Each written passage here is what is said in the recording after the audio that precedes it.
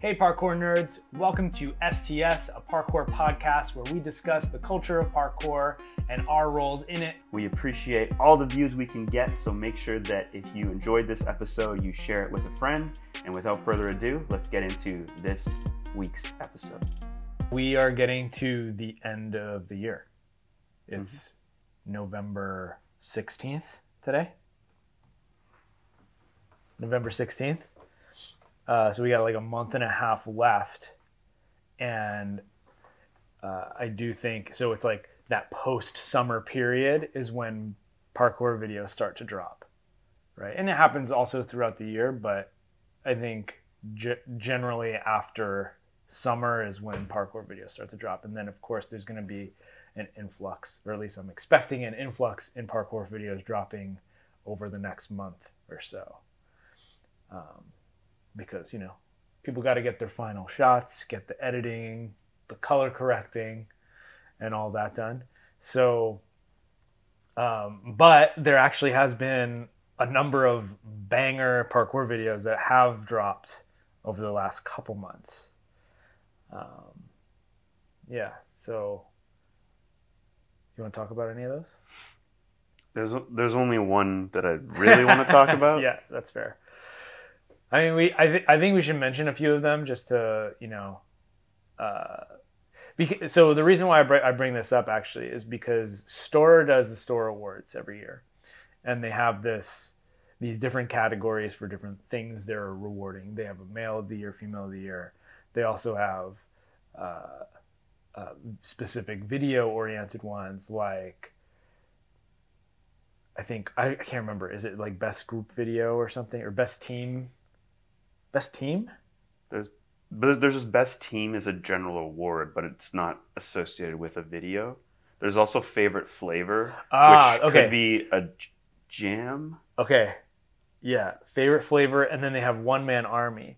But there's no category at the Store Awards, and maybe they'll change this eventually, but there's no category that's actually Video of the Year. Yeah. And I feel like that's a missing piece to the puzzle, and it's independent of whether it's a team, like group-based video, or like an individual person in the entire video. I think there should be a category for what is the best video of the year, or video part, or whatever you want to call it. Was there okay, so you mentioned One Man Army, which is probably the closest thing. Yeah, but if you put out a video that's not just you. Also, wait. There's a year that I recall where they were naming off, but I think they were all One Man Army videos. Because I remember, do you know, I think his last name is Vasquez, Joey from Montreal. Yeah. Had a video with, oh God, what was the team name they were going with at the time? It was the area code. Unit 45? Something like that. Unit 45, yeah. Yeah. I think so. Correct us in the comments. So he had a video that he shot with Vince, and I remember it was mentioned. And so that's when I'm thinking, like, they do get close to announcing a video of the year, because one of them had really, I think it was Josh from Store, really liked that video for that year. This is probably a few years ago now, right? So they get close, but that was probably a One Man Army mention. Yeah, I'm pretty sure it's just One Man Army, and then Favorite Flavor, kind of, and then last year was like they also included jams in the Favorite Flavor Award. So, question: did they do One Woman Army? Yes. Last year, okay. Because again, those are both like could be video of the year, but. And to me, okay, so when you think, because when you maybe they what I'm trying to get at actually is like maybe they don't need to do video of the year because that might cover it. Because real quick off the top of your head, name some videos that would go into your top 10 or top 5 all time for parkour. All time? Yeah. No.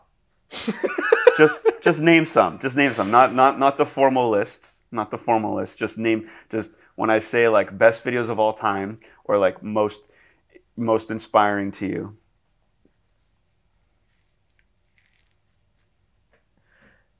Capstone Swarm. Okay. Well, there's a bunch that happened this year that. But like, okay, like I'm thinking, go back like early years. Go back early, like most, Yeah, but they don't hold up anymore. Doesn't matter. It's just the nostalgia factor. They held up for the time because are you saying they don't hold up? Well, they don't hold up probably because of one, the athletic quality, but also like the film quality. But that doesn't matter. They were video of the year in your head at one point in time. Yeah, I don't want to. I don't even. Okay, I'm gonna name some favorites. Go ahead. Out of Time. Yeah. That was like a phase shifting video. That was like a paradigm shift. Yeah. People were like, "Whoa!" Like, yeah, Out of Time is a good one. Daniel Ibaka 20 any Daniel Ibaka year release. Like just 2007 show reel or whatever. Yeah. Or 2009. Would you put one of like Giannis Showers? Pick one, anyone, and put it in there. Yeah. I'm trying to think of some other like favorites where people would be like, yeah, this one. Okay, really... so Storm, Free Run, Volume 1 as like, whoa, what is this? But also when they did the Barcelona video, when it was like Hendo, Tim Champion, and Ed Scott. That was a really cool video because it was also shot well and edited well. Okay, my potential argument is about to fall apart here.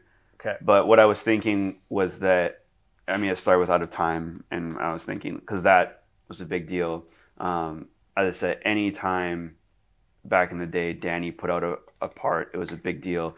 Oh, Professor Longhair, Big Chief, all time for sure. Yeah, Philly D, Barefoot, and then Barefoot Tent them Laps or whatever. Yeah, and then any of like what I think some people refer to the golden era of British videos, like the Ampy Sound edits. Yes, would fit in there. But anyways, I think we're getting to like a 50-50 here. But by doing this little experiment, I was thinking we're probably going to land on some titles of videos that were one-man army videos, essentially. Because to me, back in the day, that was a big deal for me. When clip saving was not something that you announced; it was just the norm. Well, yeah, because there was no Instagram. Yeah. Or it was like very, very early days Instagram. And so you couldn't put out clips because you were saving them for an edit. And again, anytime Daniel Ibaka put out something, it was like video of the year because he was just doing all this groundbreaking stuff. Little Merm videos, by the way, I would put. Yeah. But then we mentioned some team ones, right? Because like Storm Freeman Volume 1 was huge for a lot of people. I would actually say like some of Livewire's videos. Yeah, his 2009 video, I think, was the one that. So, but it was interesting because at the time. Sorry, we said Tim Sheaf, Livewire. Tim Sheaf, yeah, also known as Livewire. Back in the nickname days. Isn't that right, Rez? It is.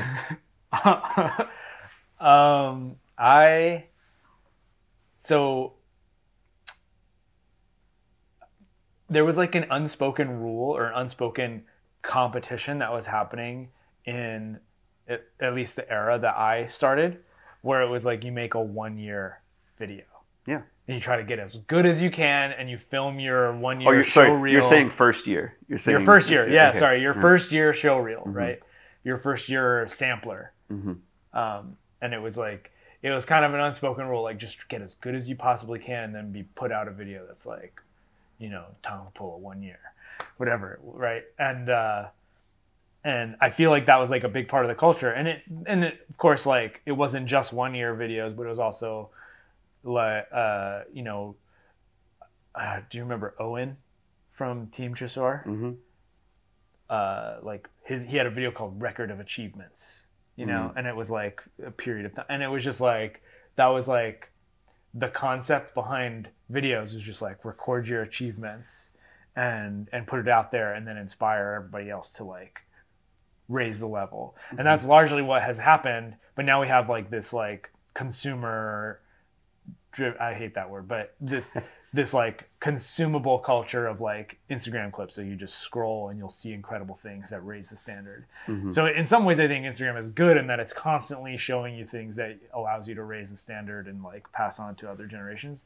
But in other ways it's bad because it's diluting parkour like video content a lot, and you know, we have short attention spans, and it actually makes it a little bit less special.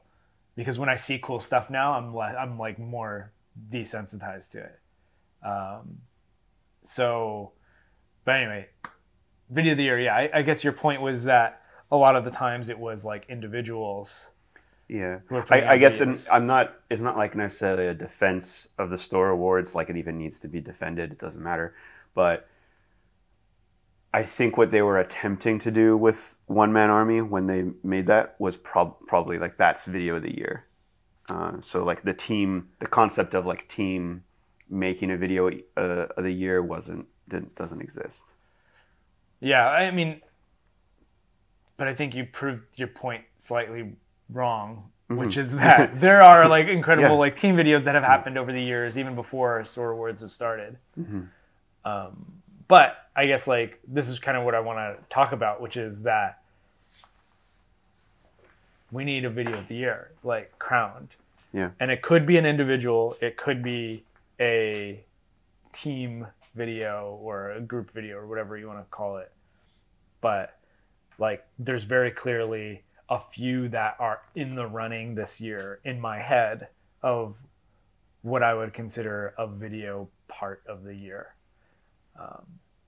And so I think we should talk about some of them.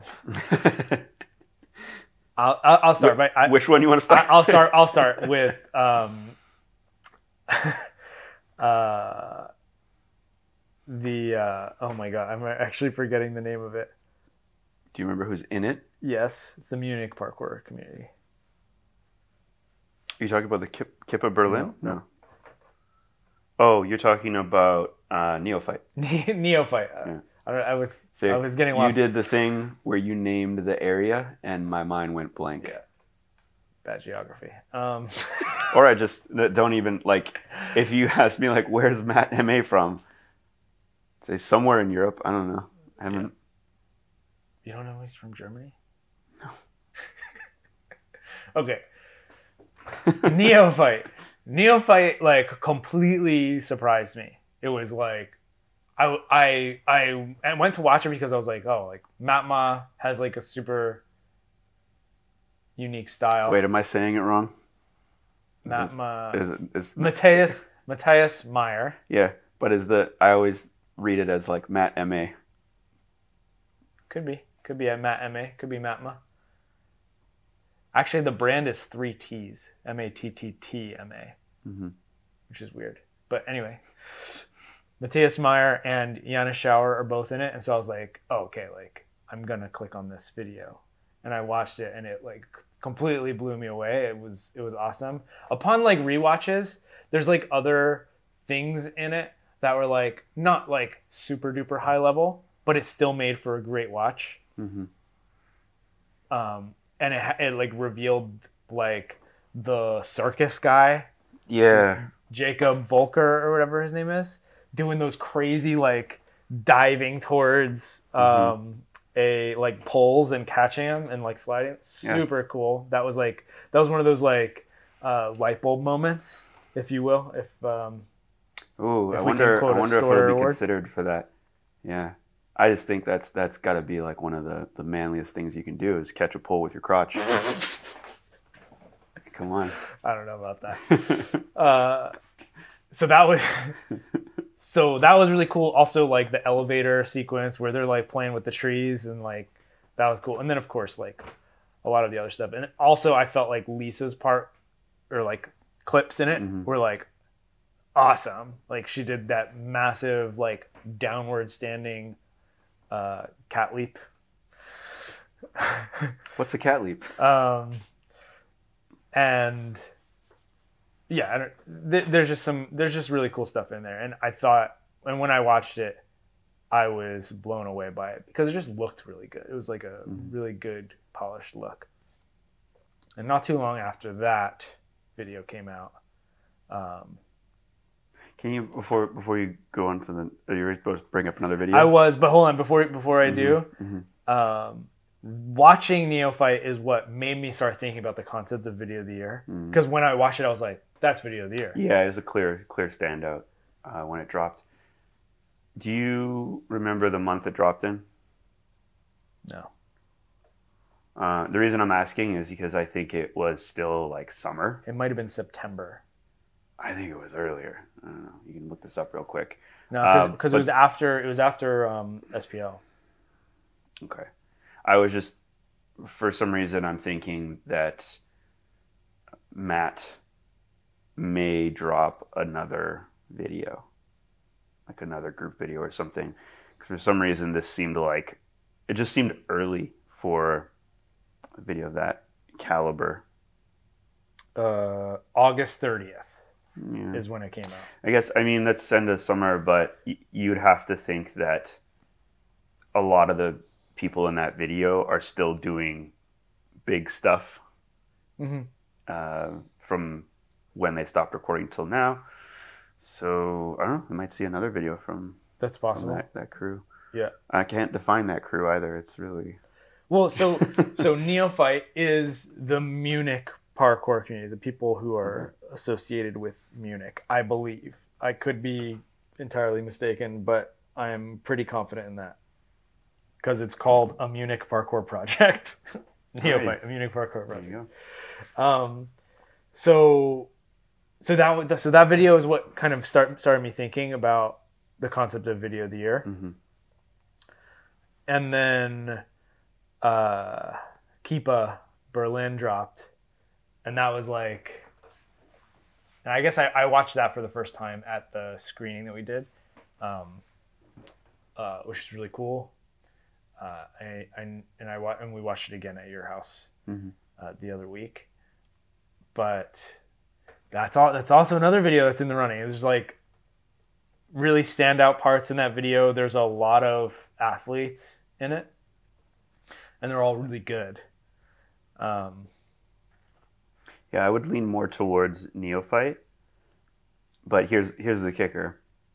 I think if you edit down Kippa Berlin, it beats Neophyte. Yeah. So these are two different concepts in the way they're put together, right?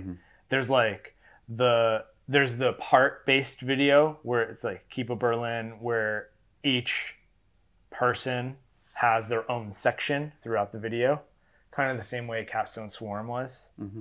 And then there's Neophyte, where it's just kind of a blend of like all athletes and just like whatever lines or whatever fit at the moment, they kind of like edit it in that way.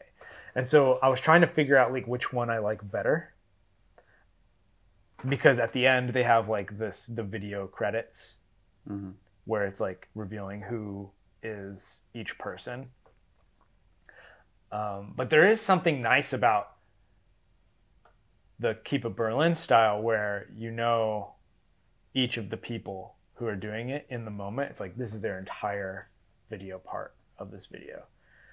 So I was trying to figure out which one I liked better, and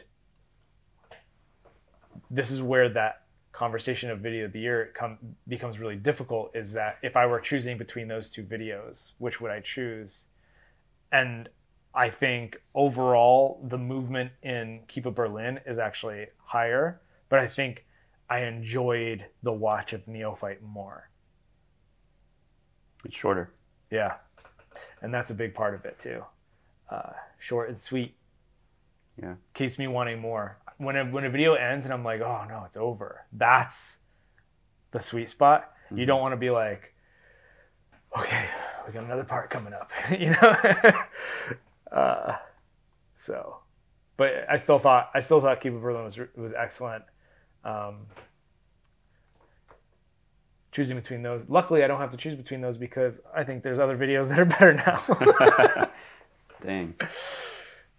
Okay. Actually, I actually do want to do like a watch through of them and kind of like try to really like identify, because I've seen all these videos once, so like the novelty of it is gone, and so now I could watch it more like critically. Because you didn't watch it critically the first time. It's, Well, without the novelty, without the like wow Yeah. factors, I could be Mhm. like, okay, like I actually like this part better. I think actually an interesting point there is because you were talking about the shorter video, the Kip at Berlin, maybe there comes a point during the video where you're like, oh, okay, another part, right? Yeah. I guess another thing that would need to be corrected to make like a great video is prevent the audience from reaching the point where you get critical. Yeah. Right. It's like, oh, I've been watching this and now I realize I'm watching a video and I'm starting to think about the quality of the video as I'm watching the video. Yeah. A good video would mean that you never stop to think about, oh, I've been watching this for a while. What can they wrap it up? Like what's next? Yeah. Okay. So what's next? So what's next? Well, we'll talk about the comments, and I think one of the things that's helped me get to this point where I've like started thinking about like video of the year is that the comments is like we're putting a heavy emphasis on like being a platform for people to put out videos on, and kind of really pushing for this quote unquote longer form video culture. And so first we'll talk about I just want to talk about Egg's video, which I'm forgetting the name of. Tether. That's I haven't watched it, and I did I not show you? I thought I showed you. You showed me part of it. Okay, You showed me like the we sat down and you pulled up basically I guess what would be because you described the first part of the video being more like this recovery arc. Yeah. And then you showed me basically where it's like where it picks up. All right, they're totally recovered and doing crazy stuff. Yeah, Egg. The second half of that video was incredible. Unfortunately, for the first watch through, I was not super interested in watching it. But then I watched it again, but completely ignoring the first half, and it was some of the craziest and coolest, most unique like parkour movement that I've seen in a really long time. So I just felt like I didn't ultimately end up liking the video as a whole, but the second half of it, and maybe it just needed more storytelling or something to pull me into like caring about the story of the recovery arc. But ultimately, what was most interesting to me in that video was the incredible movement that happens in the second half. So I do recommend people watch it, but just, wait until the second half before you turn it off. Yeah, I don't mean that to be that I don't mean to be making that like a scathing review of it, because it is super good if you're watching like the incredible stuff that happens towards the end. Yeah, I still haven't given it a full watch, so I can't. Yeah. And maybe I've lowered your expectations on it to the point where you'll enjoy it more than I did. But I feel like I had high expectations going into it, and then I was like, oh, this is kind of boring in the beginning. So I thought of and I guess I think we'll do this anyways, but because we're talking about video of the year, and you mentioned we could do an episode maybe New Year's Day, maybe the day after New Year's Day or something, where we're actually stating like video of the year and our opinion on it. It would be a fun exercise, I think, to get together and like do a straight watch through of a bunch of like candidates and throw Tether in there. And so it's like if I haven't actually watched it, that's when that's when I watch it. Yeah, we should definitely do that. Okay. Do you want me to bring up the next one? Well, I don't have anything to say about you Tether, haven't unfortunately. seen it, so yeah. I'm a little fuzzy. There's like a few standout clips in my head. Such like there's a Kong Gainer pre at Freeway Park that Egg does, and knowing how like just gnarly the setups are at that spot. That clip really stood out to I don't me think that's when Freeway. That's No? that's the other one that's That designed looks like by Freeway? Lawrence Okay, Hoffman, but okay, it's okay. in Portland. Okay. I don't know the name of that Still, one. I would say like Yeah, that's, you know, if it's anything if it's anything like it, it's not like when you think about any like Kong Gainer pre's you've seen, they're usually on nicer looking wall setups. Yeah. There's I don't know. There's so many cool Like things that happen in it. like that does the fountain that you're speaking of in Portland and Freeway Park are like the brutalist of brutalist Yeah. architecture. Yeah, there's so many cool things that happen in it. Like there are like big heavy hitter moves like double Kong Gainers and stuff in it. Yeah. But there's also like Webster with their head in a pot, Yeah. like Yeah. dunking in it. Oh, I guess some of the stuff too that I remember from it, it's harder for me to name the move, yeah, and so I yeah. can't put it. Whereas like Kong Gainer pre, yep, I know what that is. That's the easy one. Anyway, we'll have a full watch through. Yeah. A little bit later in the year. Okay.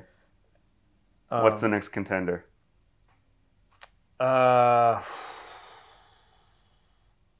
Okay. There's two directions we can go with this. Okay. We could talk Triless. Mm-hmm. We could talk Maven. Okay. Triless is not a contender whatsoever for me. Okay. For video of the year. I mean, I don't know. I haven't given Tether a full watch, so I will reserve that. But yeah, if we want to talk about I would talk about it. I think we should mention it. I feel the same way personally, and the reason why is because while each of the things that are in Triless were awesome and incredible and achievements in their own right, it feels like it was 2 minutes of footage that was stretched into 9-minute video without appropriately I don't know, like giving me a story to follow or Yeah. The B-roll didn't build up for me. It didn't do what it was supposed to do. It was just kind of there. I actually think if it was just the video, if it was just the clips with like, I don't know, a fraction of the B-roll, but even without the B-roll, just the clips, I'd be like, damn, that was a banger video. Well, it'd be really short though. I know, but we already talked about sometimes that's good, right? But I think even instead of the B-roll, because let's talk about Nate Weston real quick. Yeah. Because I think that's really what we should be talking about is Nate Weston and not necessarily the video. That's true.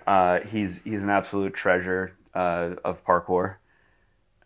He's so unique, and he has been at such a high level for so long, and then he kind of has had this period where I'm assuming it's injury, where he can't do as much. He broke his ankle. Yeah, and then you see that he's still able to find like these unique things that most, you'd struggle to find like other maybe some of the things like that anyone else could do, or like very few people could do or would find, like have the eye for it. Like he has the eye for unique challenges as well, and that was on full display, because you can almost like name every big feat in this video.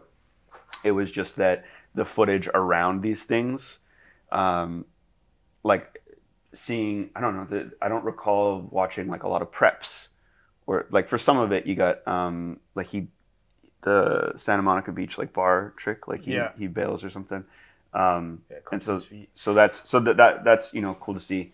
But some of the other stuff, it's just kind of like lifestyle-y footage where it's just kind of like looking at stuff, walking around, showing shots of buildings and stuff, but nothing that really adds to the movements that take place in a really meaningful way. And so I found myself actually very quickly in that video being critical, like while watching it. Yeah. Like I was taken out of it like almost like within the first like minute. But okay, and so going back to talking about Nate, and I was talking to some guys about Trilist the other day, and they were saying like, oh, I wish he would have done some like lines and like cool lines, and it's like, that's not Nate. No, I actually don't think Nate is necessary. I mean, like he can build lines and he can do some really great, line development. But who he is the type of person to go and find something that's super challenging, especially in the mental realm, and be able to like will himself into sending it. And that's what I feel like Try Less was. Yeah. Where he was finding some things that were top level mental challenges that nobody else but him would likely be able to do, and doing it. And to his credit, like every single clip I think in that video is incredible. It's just the way that it was packaged together, it doesn't feel like it held attention well. I also think there could have been I guess filler movement, because filler movement by Nate Weston is still really good. Yeah. So if you think about all the like footage in between, and by the way, like the video itself is really only like 4 minutes long, and then it's like 4 minutes of weird credits that happen after. But if you even took that 4 minutes, and instead of a lot of the shots that don't really do anything, if it was shots of just like other training or movement that he's done that's like maybe not as crazy as the other stuff, but just I think did you already mention Maven a moment ago? I mentioned it, yeah, but I didn't say anything because about that's like a big difference where like Maven isn't all, it's not all like, because you would lose attention too. Like if everything was like groundbreaking after the next thing, there's some stuff in it that's like really cool, because almost anything that Chris does is like really cool, and almost anything that Nate does is really cool. And so if they had filled the space with that as opposed to like just B-roll footage, I think we'd be having a different conversation about it. Yeah, I think I agree. But again, I almost feel like that's not Nate. Like he wouldn't. Like he has a super high standard, and he's the like, video's called Try Less. I don't care. But I think Nate has a really high standard, and he only wants to do his best. And he ultimately did it. Yeah, I just wish it was packaged a little bit differently. I can't speak to the motivations, and it's also really confusing when the video is called Try Less. If you're gonna do your, I don't really get it, I guess. Sometimes I think, and I think people will say this when they're working on a challenge and they're not getting it. It's like, well, I just gotta not try so hard, like. Yeah, because like you're like tensing up or whatever, and I think maybe that's playing into the title, is just like, sometimes you're just like tensing up and you're just trying too hard. You just need to like relax and let your body take over what it knows how to do already. And so maybe that's kind of the way I think about what Try Less means. Maybe it means something completely different. That's just my interpretation. But I do think that like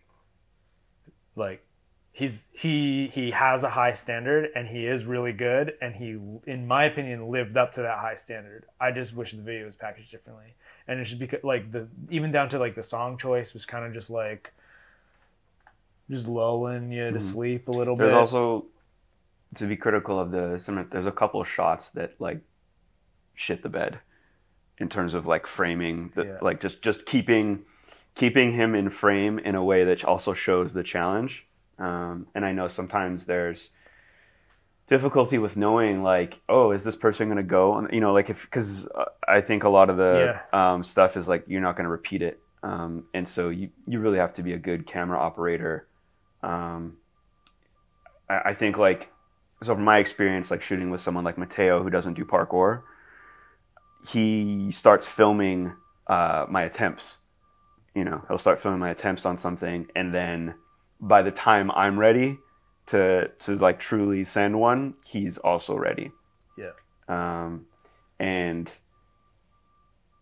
yeah, I don't know. Like it could be, I could see Nate actually being a difficult person to film in that regard. But there's still, I don't know. There's stuff that you should be able to do as a videographer to, or cinematographer, camera operator, whatever, to capture. And I think there's two challenges in it where I'm just like, that was not framed well at all. So he does that big Kong Pri at height. That's one. And they have a drone shot of like the building. And I thought we were going to see that same shot of him doing it. And we unfortunately didn't get it. And it looks like it's really difficult to film without a drone. Yeah, because they're just it's super close. And it's almost like there needed to be a wider lens. Yeah. And something that... Did you watch like behind the scenes of that challenge? I haven't yet, and that was actually, I've actually been meaning to. I enjoyed watching that video because it told a little bit more of the story behind like this challenge that he clearly like was very motivated to do, and he had to break it down and he had to work on it in the gym.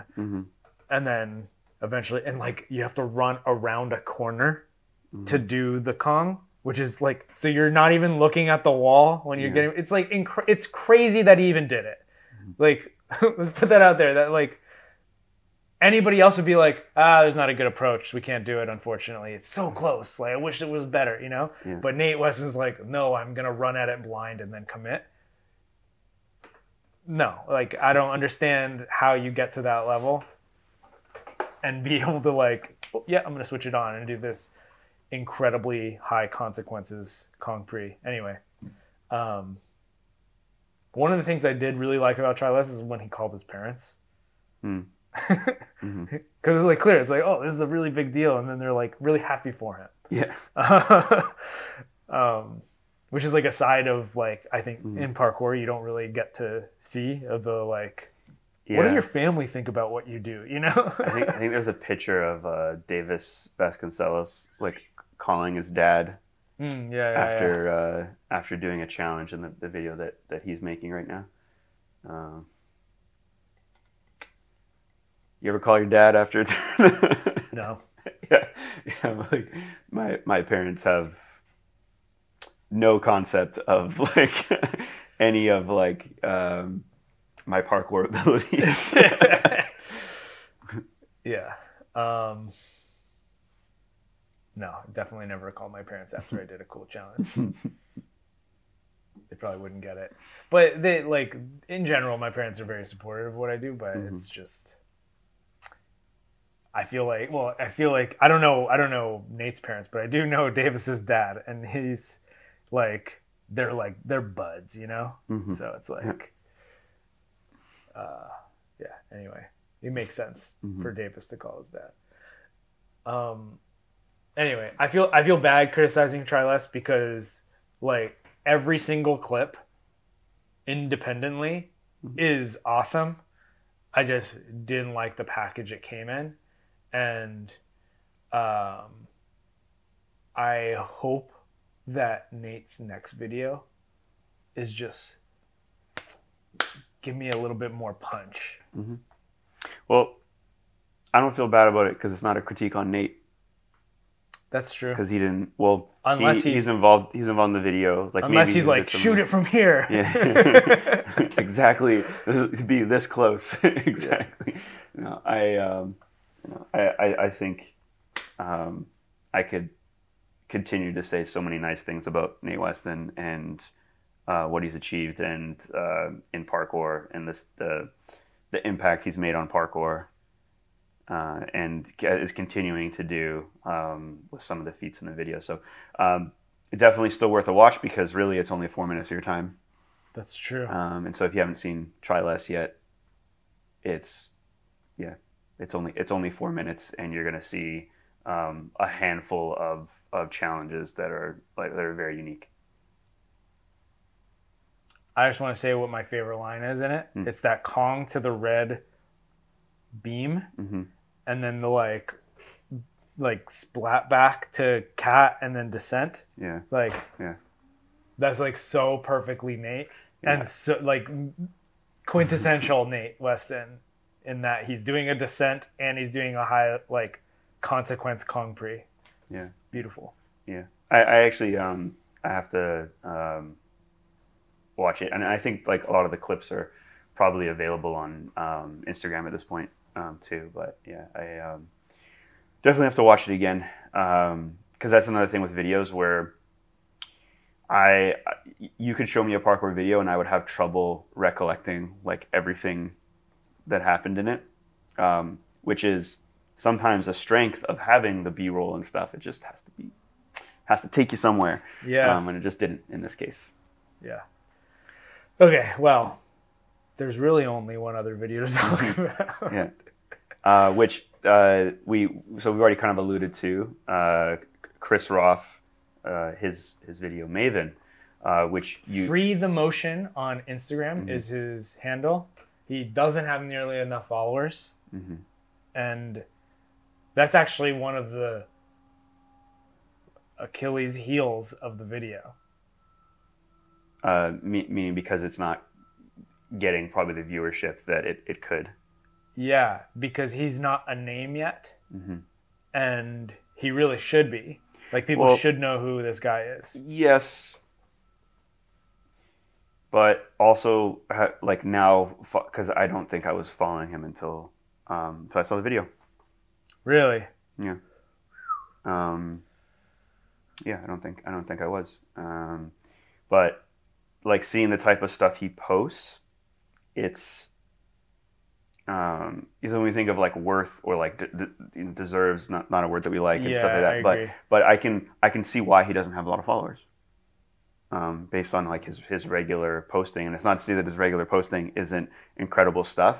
It's just it's hard for an uneducated person to assume when we look at like who does have big followings on Instagram. You're absolutely right. I guess I think he has like less than 5,000 followers. So I just want to like actually look at his latest post just to kind of. Okay, well, actually, this is a good question. How many? Yeah, so he has 3,700, almost 3,800 followers on Instagram right now. But the parkour world that would appreciate his movement. Oh yeah, this like, one. Oh my that's God, it's really crazy. cool. Wait, he's not done. Yeah, but also like. What? Sorry. It's not viral. No. But here's my point though. Yeah. There's way more than 3,800 people in the parkour world that would appreciate that post. Yeah. That also had like 3,000 likes. That post. Yeah. That's his most viral. Yeah. One, I think. I don't think it was his most recent. It wasn't actually pinned. No, it's definitely pinned. That's an old. I tried to pick one that wasn't pinned. Damn it! It's definitely pinned. That's what I was trying to do. That's an old one. That was when I first saw him. Okay, that's actually the first time I had seen that clip. Pin. Okay, so this is the most recent unpinned. Cool. So black and white. No, this is from his video "Too Late Bros" with Rito. Yeah. But my point is that he has the skill level and a lot of the content that he puts out is the type of content that way more than 5,000 people in parkour would appreciate. And that's where I'm saying like he deserves more credit, quote unquote, because more people in parkour should be aware of him. But if we're talking about like the viral reach outside of parkour, yeah, I agree. Like, people can't understand what he's doing in that way. But people can understand the Dom Tomato big front flips, the Joe Scandrett massive pole slides, and like sketchy chimney descents or whatever. It's the visual, right? Exactly. Like that clip even there, which was like he does some very unique, incredibly high level stuff. It's at a ground level spot, shot with a wide angle. Yeah, a not probably like fisheye lens. But that's not good Instagram content, just because that's from like a YouTube video, right? So unfortunately, you chose the one clip that I wouldn't choose as like. Well, I was his just trying to see like Instagram posts. what's most recent. Yeah. And again, if you're really into parkour, you watch that clip and you're like, holy smokes, who's this guy? If you're really into parkour, but I think there's also like, probably like 100,000 people that do parkour. Yeah. That aren't like really educated on even what they're looking at, and they might look at that and be like, oh, I don't. Yeah. like it's cool, but like he's not. Again, some of them mentioned who do produce viral content. Right? Yeah, I still stand by like he should have more followers. Oh, yeah. But this is exactly why I think Maven, and I don't know the numbers because they put it behind a paywall, right? And that's always is going to reduce the amount of viewers that you're going to have. But I wonder if it even did well in terms of sales because, in the Commons little core group of followers or friends or community, they might know who Chris is, but there's probably so many people outside of that bubble that have no idea who he is. Yeah. And unfortunately, I think he would benefit from having a free YouTube video. Yeah. Like if that video was free, it would be like, now Chris Roth is a name. Yeah. Now people are going to want to watch everything he puts out. Let's put the next one behind a paywall. Yeah. Okay. I just wanted to touch on a little bit about like that I wasn't following him until Join or Die. Until Join or Die. Okay. And the thing is, like, Dylan had mentioned his name and hyped him up. Other people had mentioned his, like, I'd heard the name. I knew, I even knew the face, even knew, like, where he's from. Didn't know his Instagram handle. Free the Motion sounds like a lot of other Instagrams. Yeah. It doesn't sound, even, I bet, like, Chris Roth PK would probably do better, in terms of people finding it. So, and I'm sure clips have been shared, but just I can't think of up until that point, it just wasn't on my radar. Like when I'm scrolling through people's stories of seeing like a clip of Free the Motion, and here's some stuff. So like it just didn't. It hadn't been his Instagram account really hadn't been recommended to me in a way that stood out. Whereas like a lot of times that's how, like, personally, that's how I'm going to end up seeing and following other Instagram accounts, is if I'm scrolling through looking at, like, clicking some stories, and then all of a sudden everyone's sharing the same clip on a story, and I'm like, oh, I don't know this person yet. That's a quick follow right there, right? Well, yeah, I mean, it's even interesting. Like I told Ollie about Chris Roth. Like, maybe a month ago, I was like, oh yeah, Free the Motion, and he was like, who? And I was like, pull out your phone right now and click follow. Yeah. And I showed him like several of his videos, and he's like, whoa, what the? So it was like kind of like a revelation moment for Ollie, but I would have thought Ollie would know about it, but I guess he didn't. So, but yeah, I guess, anyway, we should get to the video because the video is, I think I can't think of any other video in recent years that I've watched and I mean, part of it was we were watching it in a social setting, but I was like pretty much every single clip or every couple seconds, I was like, oh, it was just constant. And I don't know half of the moves he's doing, but it was super interesting to watch, and it's really that new style, but done so well. He's definitely like one of the best at this new age parkour style, avant-garde movement. I actually don't know what you're talking about when you say new style. Okay. I need more words. Okay. Axis. Okay. Off-axis. Okay, moves. so off-axis tricks. Yeah. Yeah. Okay. Beans style. Sure. Yeah. Yeah. I don't know. Like He does some of that, but I don't like because he's so diverse. I don't put him in that category. No. So of he like, doesn't just do that. Mhm. Like he can also do massive jumps. Mhm. He also can do like descent stuff. He can also do like more traditional flip stuff. But it feels like there's this cultural shift in parkour that's happening that, and I've talked about this before with style, like parkour, like freestyle has historically been influenced by gymnastics and tricking. And now we're moving into this like other realm where people are being influenced also by skiing axis and what do we call it? Like rollerblading type movement. And I feel like the moves have in like the last couple years, maybe 5 years or so, have been slowly pushing towards that direction. And Beans is kind of the popularized version of this, right? Where people are doing like, oh, we're going to do like switch walking and other kind of things like that. But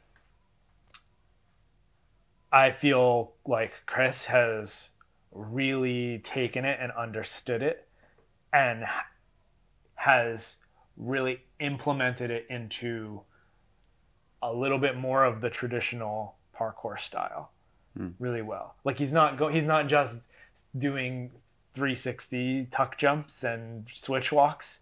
He's doing some really unique like artfully put together lines and combos. Like even Jewel is a good example of somebody was very influenced initially by the more traditional freestyle parkour when he was a teenager. But now as he's gotten older, he's been experimenting with the more off-axis and different, like the new style. And I don't know what we call this because it's... Well, so when you were saying new style, it's like, okay, we had to dial this back for... Yeah. I do need to explain it. So when I say new style, I mean, I guess it's like off-axis type movement. But even just like tricking corks are off-axis too. So it's like, how do we define the difference between an off-axis movement that comes from tricking and an off-axis movement that comes from... Yeah. I also just want to throw a wrench in this because, like, you have on one side of the world, you got the Beans gang. Yeah. It is like, what are they doing different? A lot of rollerblading influence, a lot of skiing influence, a lot of off-axis trick influence, as well as tricking, as well as like traditional, like all. A lot of the bigger names from Beans are also like kind of trickers. Like we'll do like traditional flat ground tricking as part of their practice, or at least in the past before. Like I'm thinking like Ross Allen, Josh Malone did do like Ross has a pretty strong foundation in parkour as well. Parkour, yeah. Absolutely. On the other side of the globe, you have Matt McCreary. Yeah. And Kevin Franzen. Yeah. Who are also like doing the, untwisting, interacting with structures in certain ways, combining a lot. And so it's like, is that, I don't know if I would call what they do some off-axis stuff as well. This is a very good point. This is a very unique,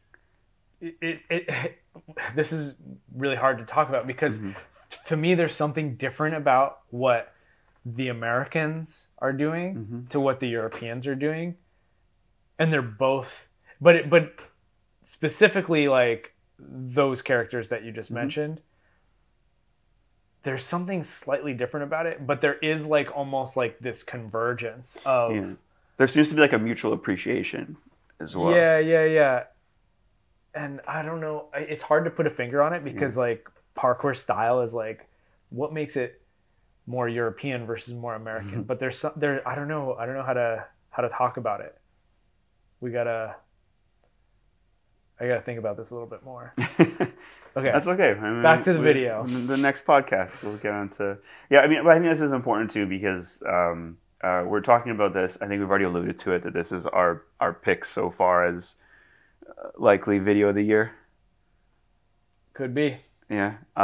And so I think it's important that we're like prephrasing it with talking about who is Chris Roth, what's the style, what's a little bit of build up here for what seems to be like a video that isn't getting maybe talked about or shared as much simply because it can't be because it's behind a paywall. Yeah.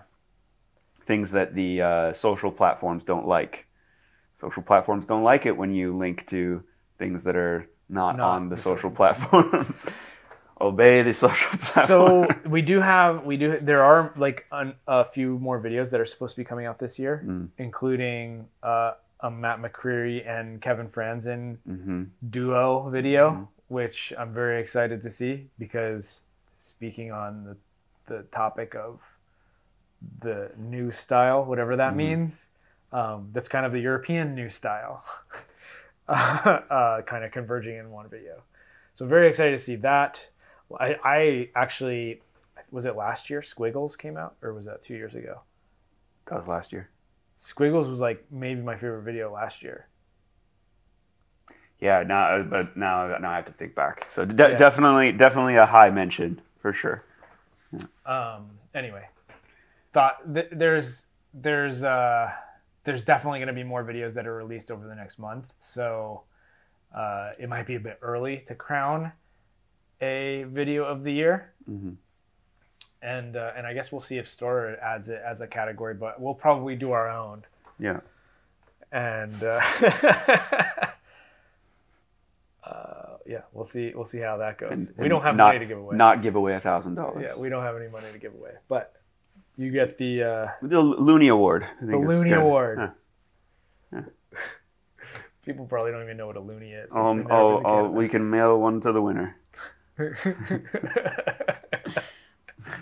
Okay, so Maven. Okay, so we talked about Chris talked about a little bit about like his style, maybe what makes him unique. I think he can also be like compared a bit to some of the good things we've said about Nate Weston. Both athletes being athletes that have basically high level of ability in almost like everything. Yeah. It's like not a lot of holes in their games. The last couple of years, there was like murmurs and talk about maybe there being like a Capstone America, and who would be chosen for that video. Yeah. And always number one on my list of athletes was always Nate Weston. And so, if Capstone America ever gets made, Nate Weston would, in my opinion, is still number one. But I would put Chris Roth in that video too. Does he have a? And we're getting kind of way off on a different tangent here. Talking about videos. I don't know if he has like a capstone style. He kind of does. Yeah. He has a massive jump, and he could do like he did that, like that. I actually don't know how big his jump is, but anyway, that's not. He does mental challenges too. My point. Yeah. Okay, so Maven, why is it video of the year? It's not yet. Talked a little about up until this point. I haven't decided that yet. Okay. I don't want to say that it is. It's undeniably video of the year. I don't want to say that it is. It's not even. No, it's actually not even close. I think we could. Okay. It's just there's so many things about it that make it really great. there's not one point in watching it that it starts to become boring. There's a lot of like almost like misdirection. Like you think he might do one thing and then he does something else. Or it's like, or not even misdirection, but just like unpredictability. Like I have no idea what this guy is going to do next because he's constantly surprising me throughout the video. And that's a hallmark feature of a good video is if you can't predict what the next thing is going to be. And then just how many things he does that I can't name that are like incredible. The interaction with the obstacles. I kind of like some of it shot at night and it has like a whole vibe to it. It doesn't start super strong, but it builds up really nicely. And this was the first video in a really long time that we watched it a second time immediately after watching it the first time. And so like those are all qualities of what makes it. And we can get into like, okay, yeah, like I thought it was shot well, it was edited well, good music choices, like those types of things. But ultimately it's just put together so nicely. Yeah. From the like just the video aspect of it. So let's say it's not Chris Roth. Let's just say it's like, you know, blank person. Shots, great shot selection, like great variety in there as well. With some like there's like this opening line that has two angles, and it's just kind of like this slow pull out, which is like really, and it's like almost like a static frame, but there's like a little bit of zoom. And that's like it's really nice pace setting. The music also adds to the pace of it. The length is good.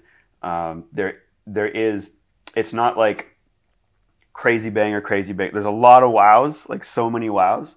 But even like what I guess you would consider the like in between movement is still very high level. There's not a ton of B-roll either. And it's when you're watching it, like as we were saying, like there's not a moment where you're watching it and you're like being critical of the video. It's just great. So to Noah, Noah's credit, and Manor, and Manor, and house. I think Connor was also shooting some of it as well. I'm forgetting last names, but Pennington. Great job. And then back to Chris, who, because you can't just have like a great video in parkour often cannot just be that like the video quality is great. You also need a great mover in it. And we've kind of talked about how he's like this sort of like undiscovered beast in parkour right now. Yeah, it's like there's something. So he has the it factor. It's like you talk about like that with other sports. It's like some people just have it, right? And I don't want to say that you can't train up to the point where you can get it, but there's something about Chris that it's like he's something's different about him. Yeah. I just want to make an attempt here because we're just so things we've already mentioned. So I guess variety or versatility or uniqueness of tricks and things he can do because he has a mastery of like traditional parkour, but also like seemingly a mastery of different tricks you can do and high mental. So like you can expect unique challenges and like mental challenges and challenges that are scale. He also has like a vision, which we were also talking about with Nate, where it's like finding the unique places, the non-spots. Like some of the clips in it are things where he's doing movement. Like there's this one staircase like right before they go into the Amazon truck where it's like people would walk by this that do parkour and not be like, let's stop and try to find a challenge here or train. It's not that at all. And he does this sick like descent into like some freestyle stuff and then runs into an Amazon truck. It's super awesome. The last thing I would mention is his flow, which is actually a term that I don't really like how it's used in parkour often, because oftentimes when people think of flow, they think of like static flow, things where it's like the wind's not even in your face, you're just like moving around on a rail, and not going anywhere. But his flow and his ability to like just plyo every single trick to like, is the line over? Nope. Still going, still going, still going. Like you were saying that during the recording, is like he's still going, he's still going. Another one, wow, wow. Like I was already impressed, but this line just keeps going, and he's not. There's no extra arm movement. There's no extra set. There's no extra step. It's just bounce, bounce, bounce into the next thing. But it's like when you're describing it, like you need to watch this video because if you haven't watched it, what he's describing you think is just like, oh, he's like doing a sequence of jumps. It's like, no. He's doing some weird, funky tricks that you don't know what to call them. Yeah, so it's not only that they're like seamlessly and just perfectly connected. It's that he's perfectly connecting things that are very hard to do. Yeah. It's my favorite video I've watched. And you know what? There wasn't any in the lines. Like, so I've talked about this. A lot of the stuff that I hate with freestyle lines is like the somersault connection. You know, I'm gonna do a move and then I'm gonna kind of land under rotated instead of trying to like step into the next thing, or I'm just gonna do a somersault. There's no faff move. Like his seemingly the lines he makes favor the spot and they make sense. He's not like, there's not like a forced move where it's like, oh, you know, I really wanted to do a dub at the end, and so I just did a somersault and then popped up onto this box so that I could do a dub. But like really there was nothing to connect. Like everything makes sense. Everything is like deserving of the spot, I guess. That's what I'm trying to say. Yeah. Okay, I think we talked a little bit too much about Maven. Whoa. I can't talk too much about video of the year. Yeah. Yet to be crowned. There's still other videos that might come out to top it. But yeah, go pay for it. Seemingly what the is Commons. It's $10 USD. By the way, what is the URL for the Commons? thecommons.boston. Thank you. I thought that's what it was, but I didn't want to get it wrong. So thecommons.boston. Hit that up and go watch Maven, because I don't think it's gonna get topped. I could get surprised in the next month or so. But, it's gonna be hard, really hard to top it. We already talked about, so Matt McCurry and Kevin Franzen are coming out with the dual video part. I think Jules' video is supposed to be coming out this year too. Oh, sick! I actually should reach out to him because I want to know if he's done with it. But that's another one to look out for. Sleeper. Not a lot of people know about him. Do you know of any other videos that we're anticipating coming out this year? Maybe Davis. Oh, Davis's video. Actually, no, it's not. It's not, because I thought no, because he has stuff that he still has to do for it. Which, by the way, it seems like it's more of like a documentary about him and less of like a video part. A video part. Which not to take away from it, I'm still really stoked about it. I think it's going to be sick. But no, he had mentioned a couple challenges that he's yet to do, and like just knowing the time of like one of them's in Boston. So if that is intended to be done for the video to be done, do we know? Are we going to count documentaries as part of video of the year? Yeah. Okay. I thought the Jared Ludy piece was awesome. Like Point A. That was actually a really good. Like Maven is still better as like a video, but it was like a really like well told story. And I don't know if I'm just being biased because I'm a part of SPL, but I feel like they captured the story of Jared building up to and competing at SPL in a really cool way. And I had actually kind of low expectations for it, because I was like, I don't know how good can this be, but they did a great job on the story. So, and that's what a good video is. It's a story, at least a good documentary video. And if you don't have a good story, then the piece actually falls apart. But yeah, that was another one that came this year. Yeah, I can't think of any others, and I'm drawing a blank right now for anything else that's coming out. Fair. I don't have a segue, but I we do have know- another topic. Do we know when We can talk Gatecrasher's coming about. out? Oh, could be before end this of the year. Yeah. Okay, Yeah. so we might see Gatecrasher at the end of the year. Yeah. Who's calling me? Do you have a? You said you had Another topic. another topic. All right, Yeah. let's topic it up. Yeah. Well, we spent a good chunk of time talking about videos, and I think it's one of the struggles with like doing the podcast is there's not always a lot of like current parkour news or things to talk about. It sometimes is also weird just talking about videos or clips, like something like we're saying like you got to watch it as you're listening to us talk about Well, it. we pulled up the Instagram and we're watching an Instagram clip while we're doing a podcast. Yeah, it's fine. Anyways, so I guess let's start talking about yesterday. I got a message from a really notable, one of the most viral parkour athletes out there, and he just suffered an Achilles tear.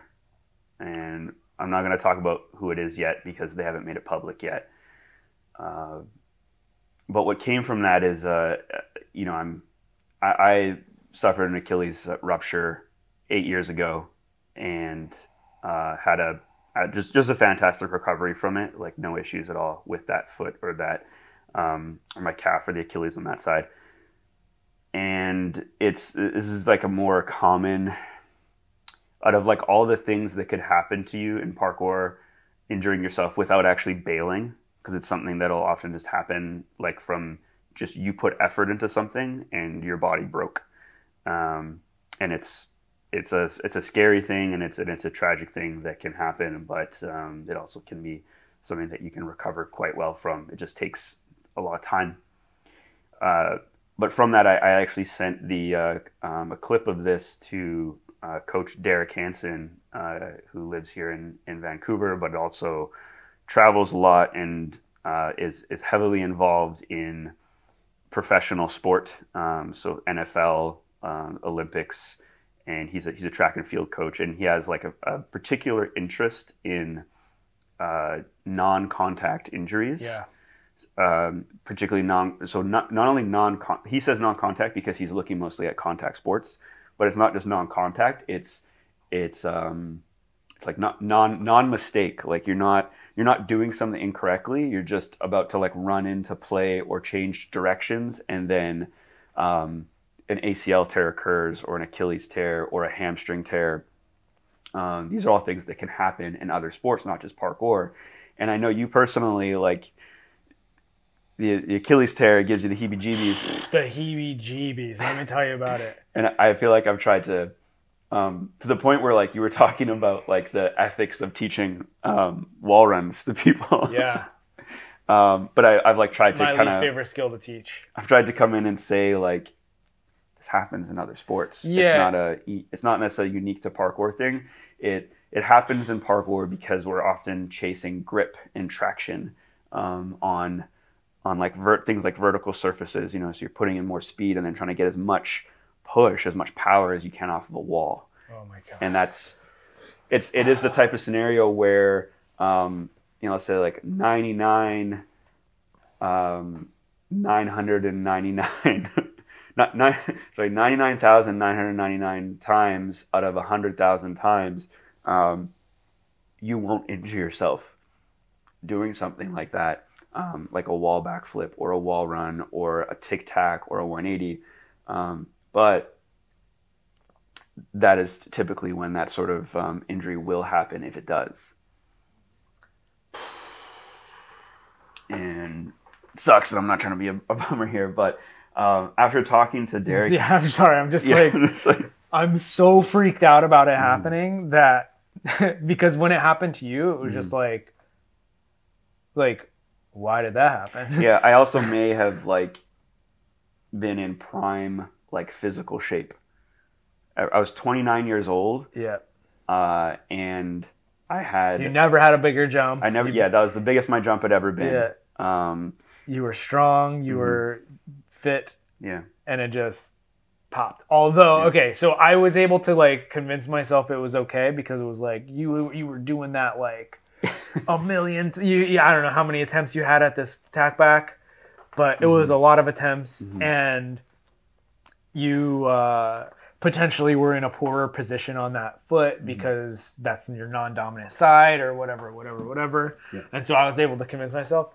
And then I've witnessed several over the course of time that wasn't you. And it's just, now it's like, should I even do wall runs anymore? Is it worth it? And now this new instance of Achilles tear from this person that you're talking about wasn't even on a vertical surface. I haven't seen it because I don't want to watch the video. It's on a slant. It's on how slanted?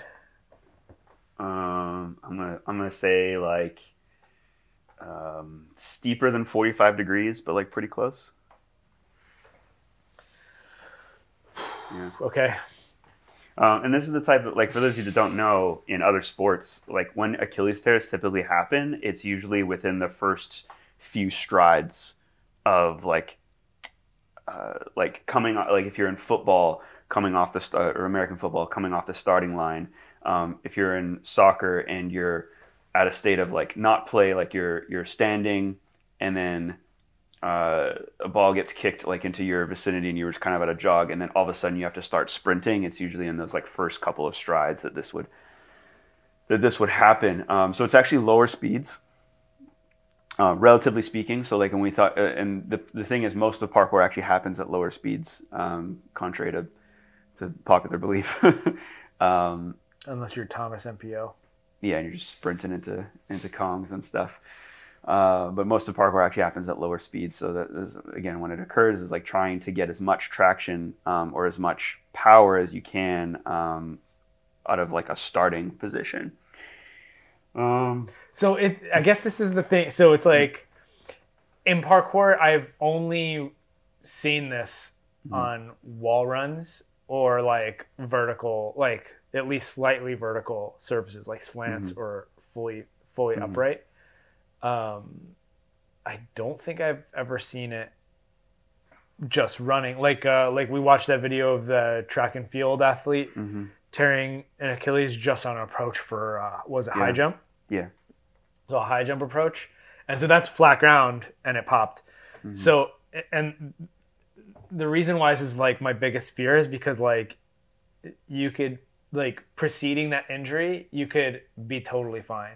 Like you could not feel any pain. It could just you just start running and it pops. And it's absolutely terrifying. So it's like, the question is, how do we avoid this ticking time bomb that lives in our lower legs? Yeah. And I actually am not aware of anyone who has torn their Achilles doing parkour that wasn't involved with like a vertical surface, so like either slanted or like the flat ground example. I'm not aware, but it happens all the time in other sports. So there will be, there probably already is someone in parkour that's done it, that's had it happen on like a flat ground approach. It happens in CrossFit a lot with like how they do box jumps. They're doing box jumps for time, so they're like jumping up and then doing a backwards drop and then trying to rebound out of that backwards drop again, because an Achilles tear happens on the concentric. So it happens when you're when you're pushing. So it's not something that happens like on a landing. Because I've had people ask, like I've had people actually, several people DM me whenever they see me do like a level cat. And they'll like a level arm jump, level cat leap, and they'll, where you come in and it seems like a lot of sheer force, and they're like, "How is that on the Achilles?" And I'm like, "Oh, it's totally fine." But it's I think it just becomes like this logical fear that like, oh, you're entering this position that you're jumping into what seems like a very sheer force, that's, and it's like, gonna push your ankle back and rip it, right? But that's not how it happens. And that's also like would be the wrong technique. Yeah. because you're not getting enough slip. You're like trying to like force the traction. So I actually think that's a relatively safe movement to do. Go do your level cat leaps. They're fine. Um, unless you're Tom Although, Cruise. I did see that one. Well, he doesn't know how to cat leap, but we did years and years ago. Oh, I someone saw tib fib yeah. on a cat leap. Mm-hmm. Oh. That's actually another one. The tib. So like, there's 3 injuries I can think of that happen in parkour, seemingly where you don't bail. So it's Achilles tear is probably actually the most like prevalent one, and then there's tib fib, which is fracturing or breaking your lower leg, your tibia and fibula. Because like Kent Johns did one on like a relatively small drop stride, yeah. But that can also happen when you just land something. You can just like land on your feet and it breaks. Yeah, but Kent Johns also like unhealthy vegan. Yeah, I mean, I think that was like a lot of that was playing. But I also think he his training load was really high at the time. Yes, he was doing dailies. Mm-hmm. He wasn't getting adequate nutrients from his diet, in my opinion. I could be. And to what I'm going to get at with something that Coach Derek Hansen is saying is like overly specific type training. So only doing parkour, nothing, not any like general training to supplement or even take a break from parkour. Anyway, the third injury that we see a bit of is ACL tear. ACL tear or MCL strain. I've seen a few that have happened on just drops. So someone will land out of a move and like their knee will just buckle. And so there's actually there's no direct, because a lot of times people will think an ACL tear will be like, oh, directional change from torque, right? But it sometimes actually could just be like a very linear straight landing and the knee buckles in. Again, I think a lot. The thing that we can look at the most is what sort of shape, what sort of condition is this person or athlete in going into it. And so you have like, if you had like 1,000 people, doing parkour, and you're like, which of these people are going to have one of these like non-contact or non-bail type injuries happen, I would say probably like the untrained. So someone who's maybe like overweight, not fit, and doing a very specialized movement that they're not otherwise getting a lot of like preparation reps for, which is why we unfortunately sometimes like think about like wall runs. Maybe we need to put people through much more training before we start encouraging them to sprint or put a lot of speed into a wall run. Just run faster. Yeah, you got it. Just try a little harder. You got So maybe that's actually not the direction of how wall runs or tack backs 180s should be taught. Maybe there needs to be more training, more time spent jumping, more time spent sprinting, running, doing takeoffs, various plyometric drills before we get into just not like you can teach people the wall run, but like before you're like encouraging them to put in a lot more effort. And I would say the other side of the spectrum is like the highly trained athlete who is maybe not getting adequate amount of rest, and so their bodies maybe like more certain parts of their body might be more vulnerable. This is a tricky thing because we may never have like just good research to point at like how you would prevent or how you would see like what sort of like athletes this kind of thing happens to. Coach Hansen, his I told you like before we were recording, like his opinion is that there's not enough general training, and I don't agree with like his prescription, because he's saying that there needs to be a 5-to-1 ratio between like general to specific. And in parkour, that's a tricky one because a lot of the stuff we do in parkour is general.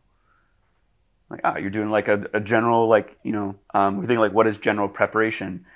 Strength, speed, power, a variety of such. Not always like we're doing tons of variety, and we don't have like one of the strengths of parkour is you don't have like an opponent that's trying to mess you up and trying to make you do all these weird things, and you don't have unless you're competing, you don't have a clock. Mm-hmm. on you. It's just, okay, I can rest for as long as I want to rest. Yeah. And then I take another attempt at the thing that I'm trying to do. Yeah. So a lot of these things that happen in other make these types of injuries happen in other sports don't exist in parkour. And then it's just like, what is general? What is general? I guess from my experience, I did a lot of weight training, did a lot of parkour, and then I introduced this intense plyometric program into my training, and I was piling it on top of some other training, and I was very fatigued. Yeah. All the time doing this program, very fatigued. The result of the program is that my all-time best jump, all-time most power, and so it was a success in that regard. And then I also at the time was calorie deficient. I was dieting down. I was like my lightest as in my late 20s, the lightest I'd ever been. So you potentially for what happened to you with the Achilles tear was that you were overtrained, or maybe specialized training. Yeah. And potentially nutrient deficient, and doing a movement that is potentially putting you at a higher specialized movement, high effort on my offside.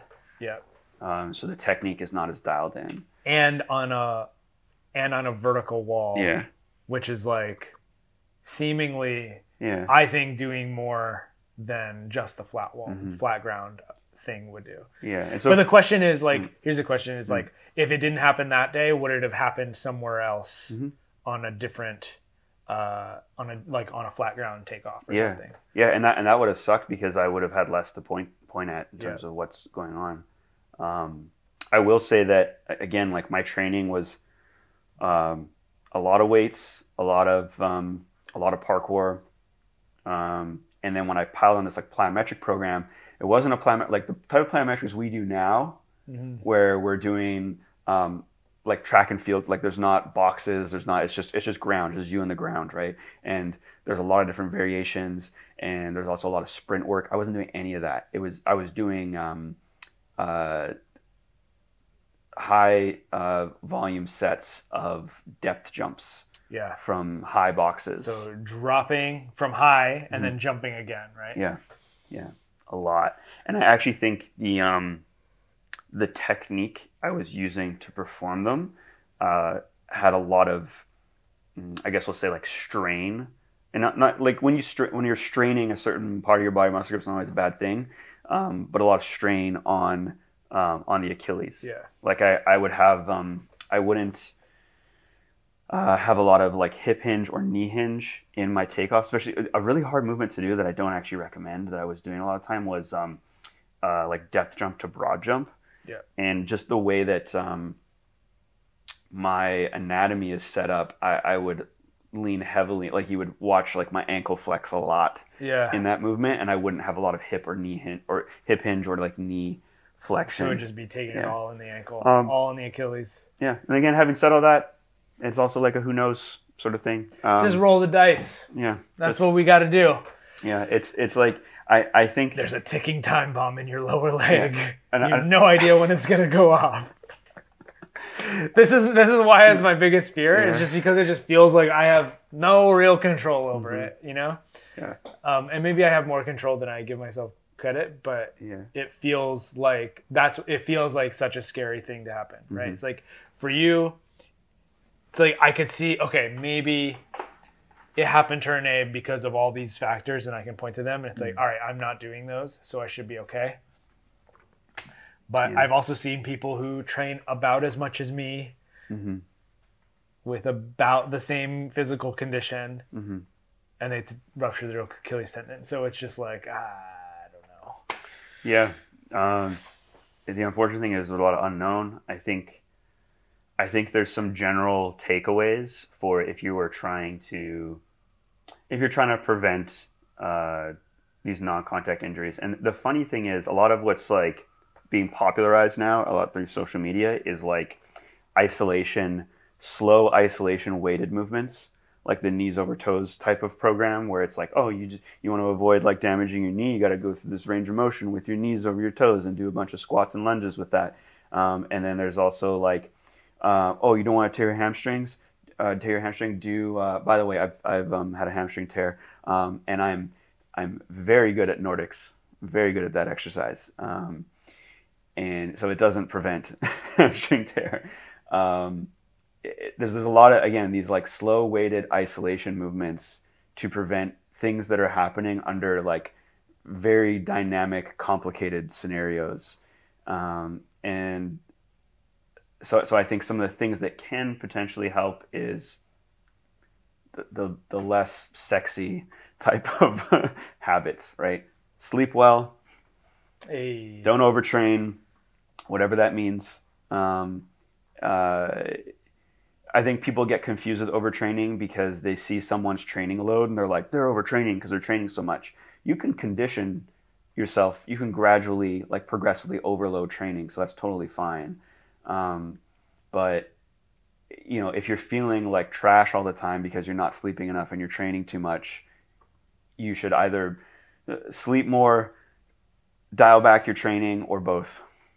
All right.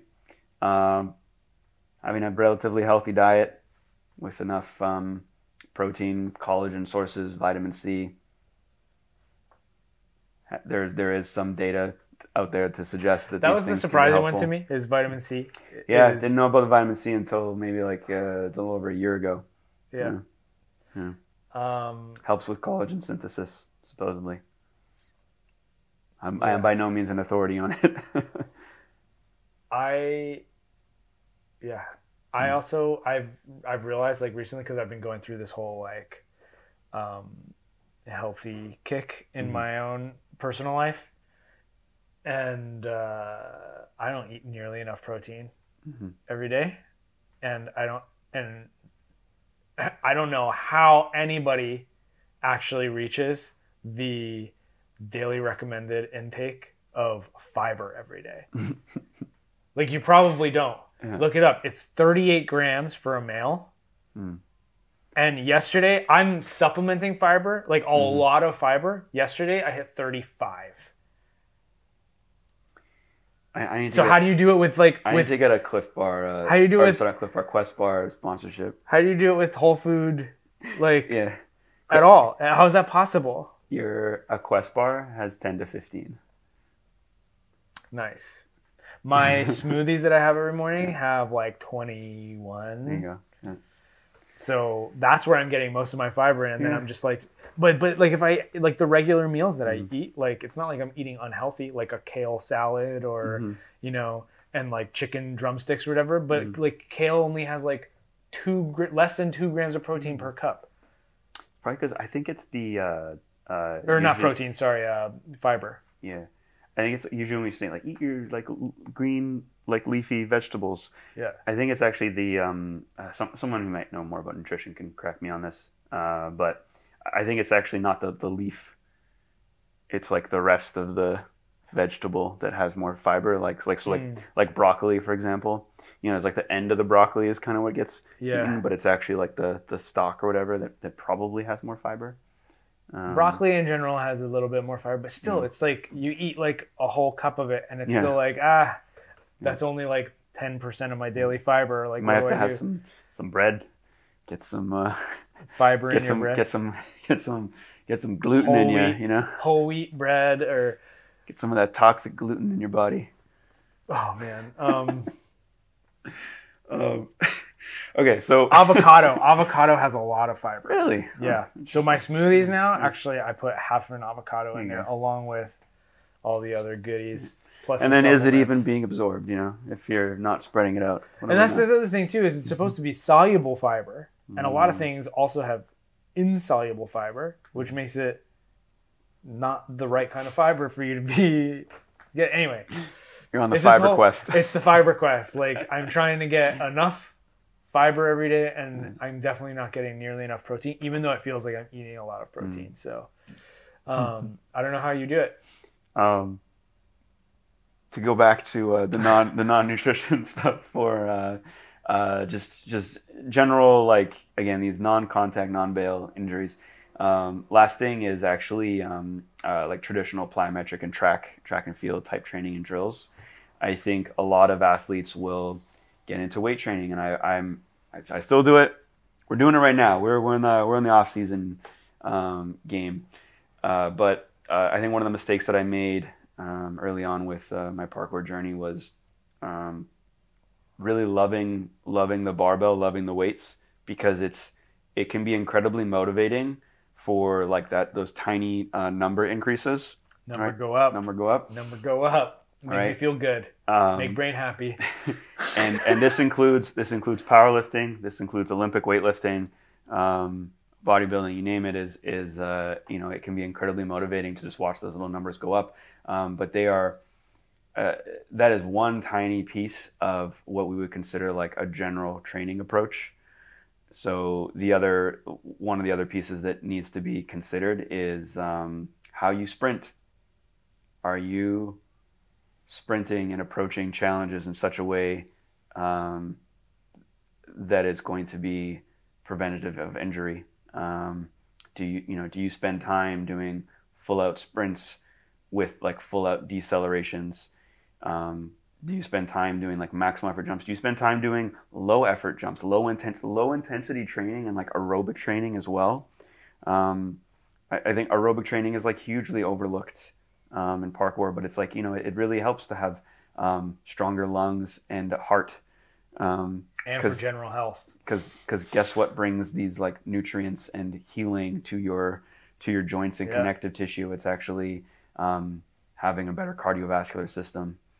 So also you could attempt something more, or with lower rest times. So, but I think the reason that these methods, so again, like cardiovascular training and plyometric or track and field training, don't get practiced as much, is because they're just not as motivating. They're not as sexy unless you're like, oh, I'm gonna run 5Ks or 10Ks or whatever and try to beat my time every time. Not everything needs to be about PRing. Is what I guess also about setting personal records. Actually, for me, having been in the game this long, I think my personal records are happening on the street. In overcoming challenges that were either mentally or physically too difficult at one point, and trying to get around them. That's, I think, where the reward should come. I think we should be putting much less stock on, if you're a parkour athlete, on how much weight you can lift. I think it's cool. I think it's a good thing to track for like improvement of strength, but you shouldn't be, if your real interests are in parkour, then that's where the PR should be happening, is on the streets. Well, I agree. I mean, like, what are you doing, or what is the goal of your training? Is the goal for your number to go up, or is the goal for you to be a better parkour athlete? And it's okay if it's both. And it's okay if it's not even parkour, if it's number go up. But you just have to, like, I think, identify what the goal is and what you're training to do, and then that's where your PRs are that's the realm your PRs are gonna live in. Yeah. And it's okay to be in seasons too. Like, in a season can be a year. You can spend a year just like, I really got into weight training and I just wanted to watch my weights go up for a year. That's fine. What I would caution is that if you're taking a long season where your primary focus is strength training, and then you're trying to get back into parkour, you need to consider the other like general training methods that would go into a smart parkour program, which again, getting those getting some kind of interest or practice in general plyometrics and sprint training, and also your cardiovascular training. I think if you can hit those things, then you can probably avoid, again, also nutrition, overtraining, sleep. You can probably avoid some of these really frightening non-contact, non-bail scenario injuries that happen. Hopefully. Yeah. Okay, I think we should call it there then. I think this is a great episode. If you enjoyed this episode, please leave us a like, a comment below. It will help us out immensely. And we'll see you in the next video.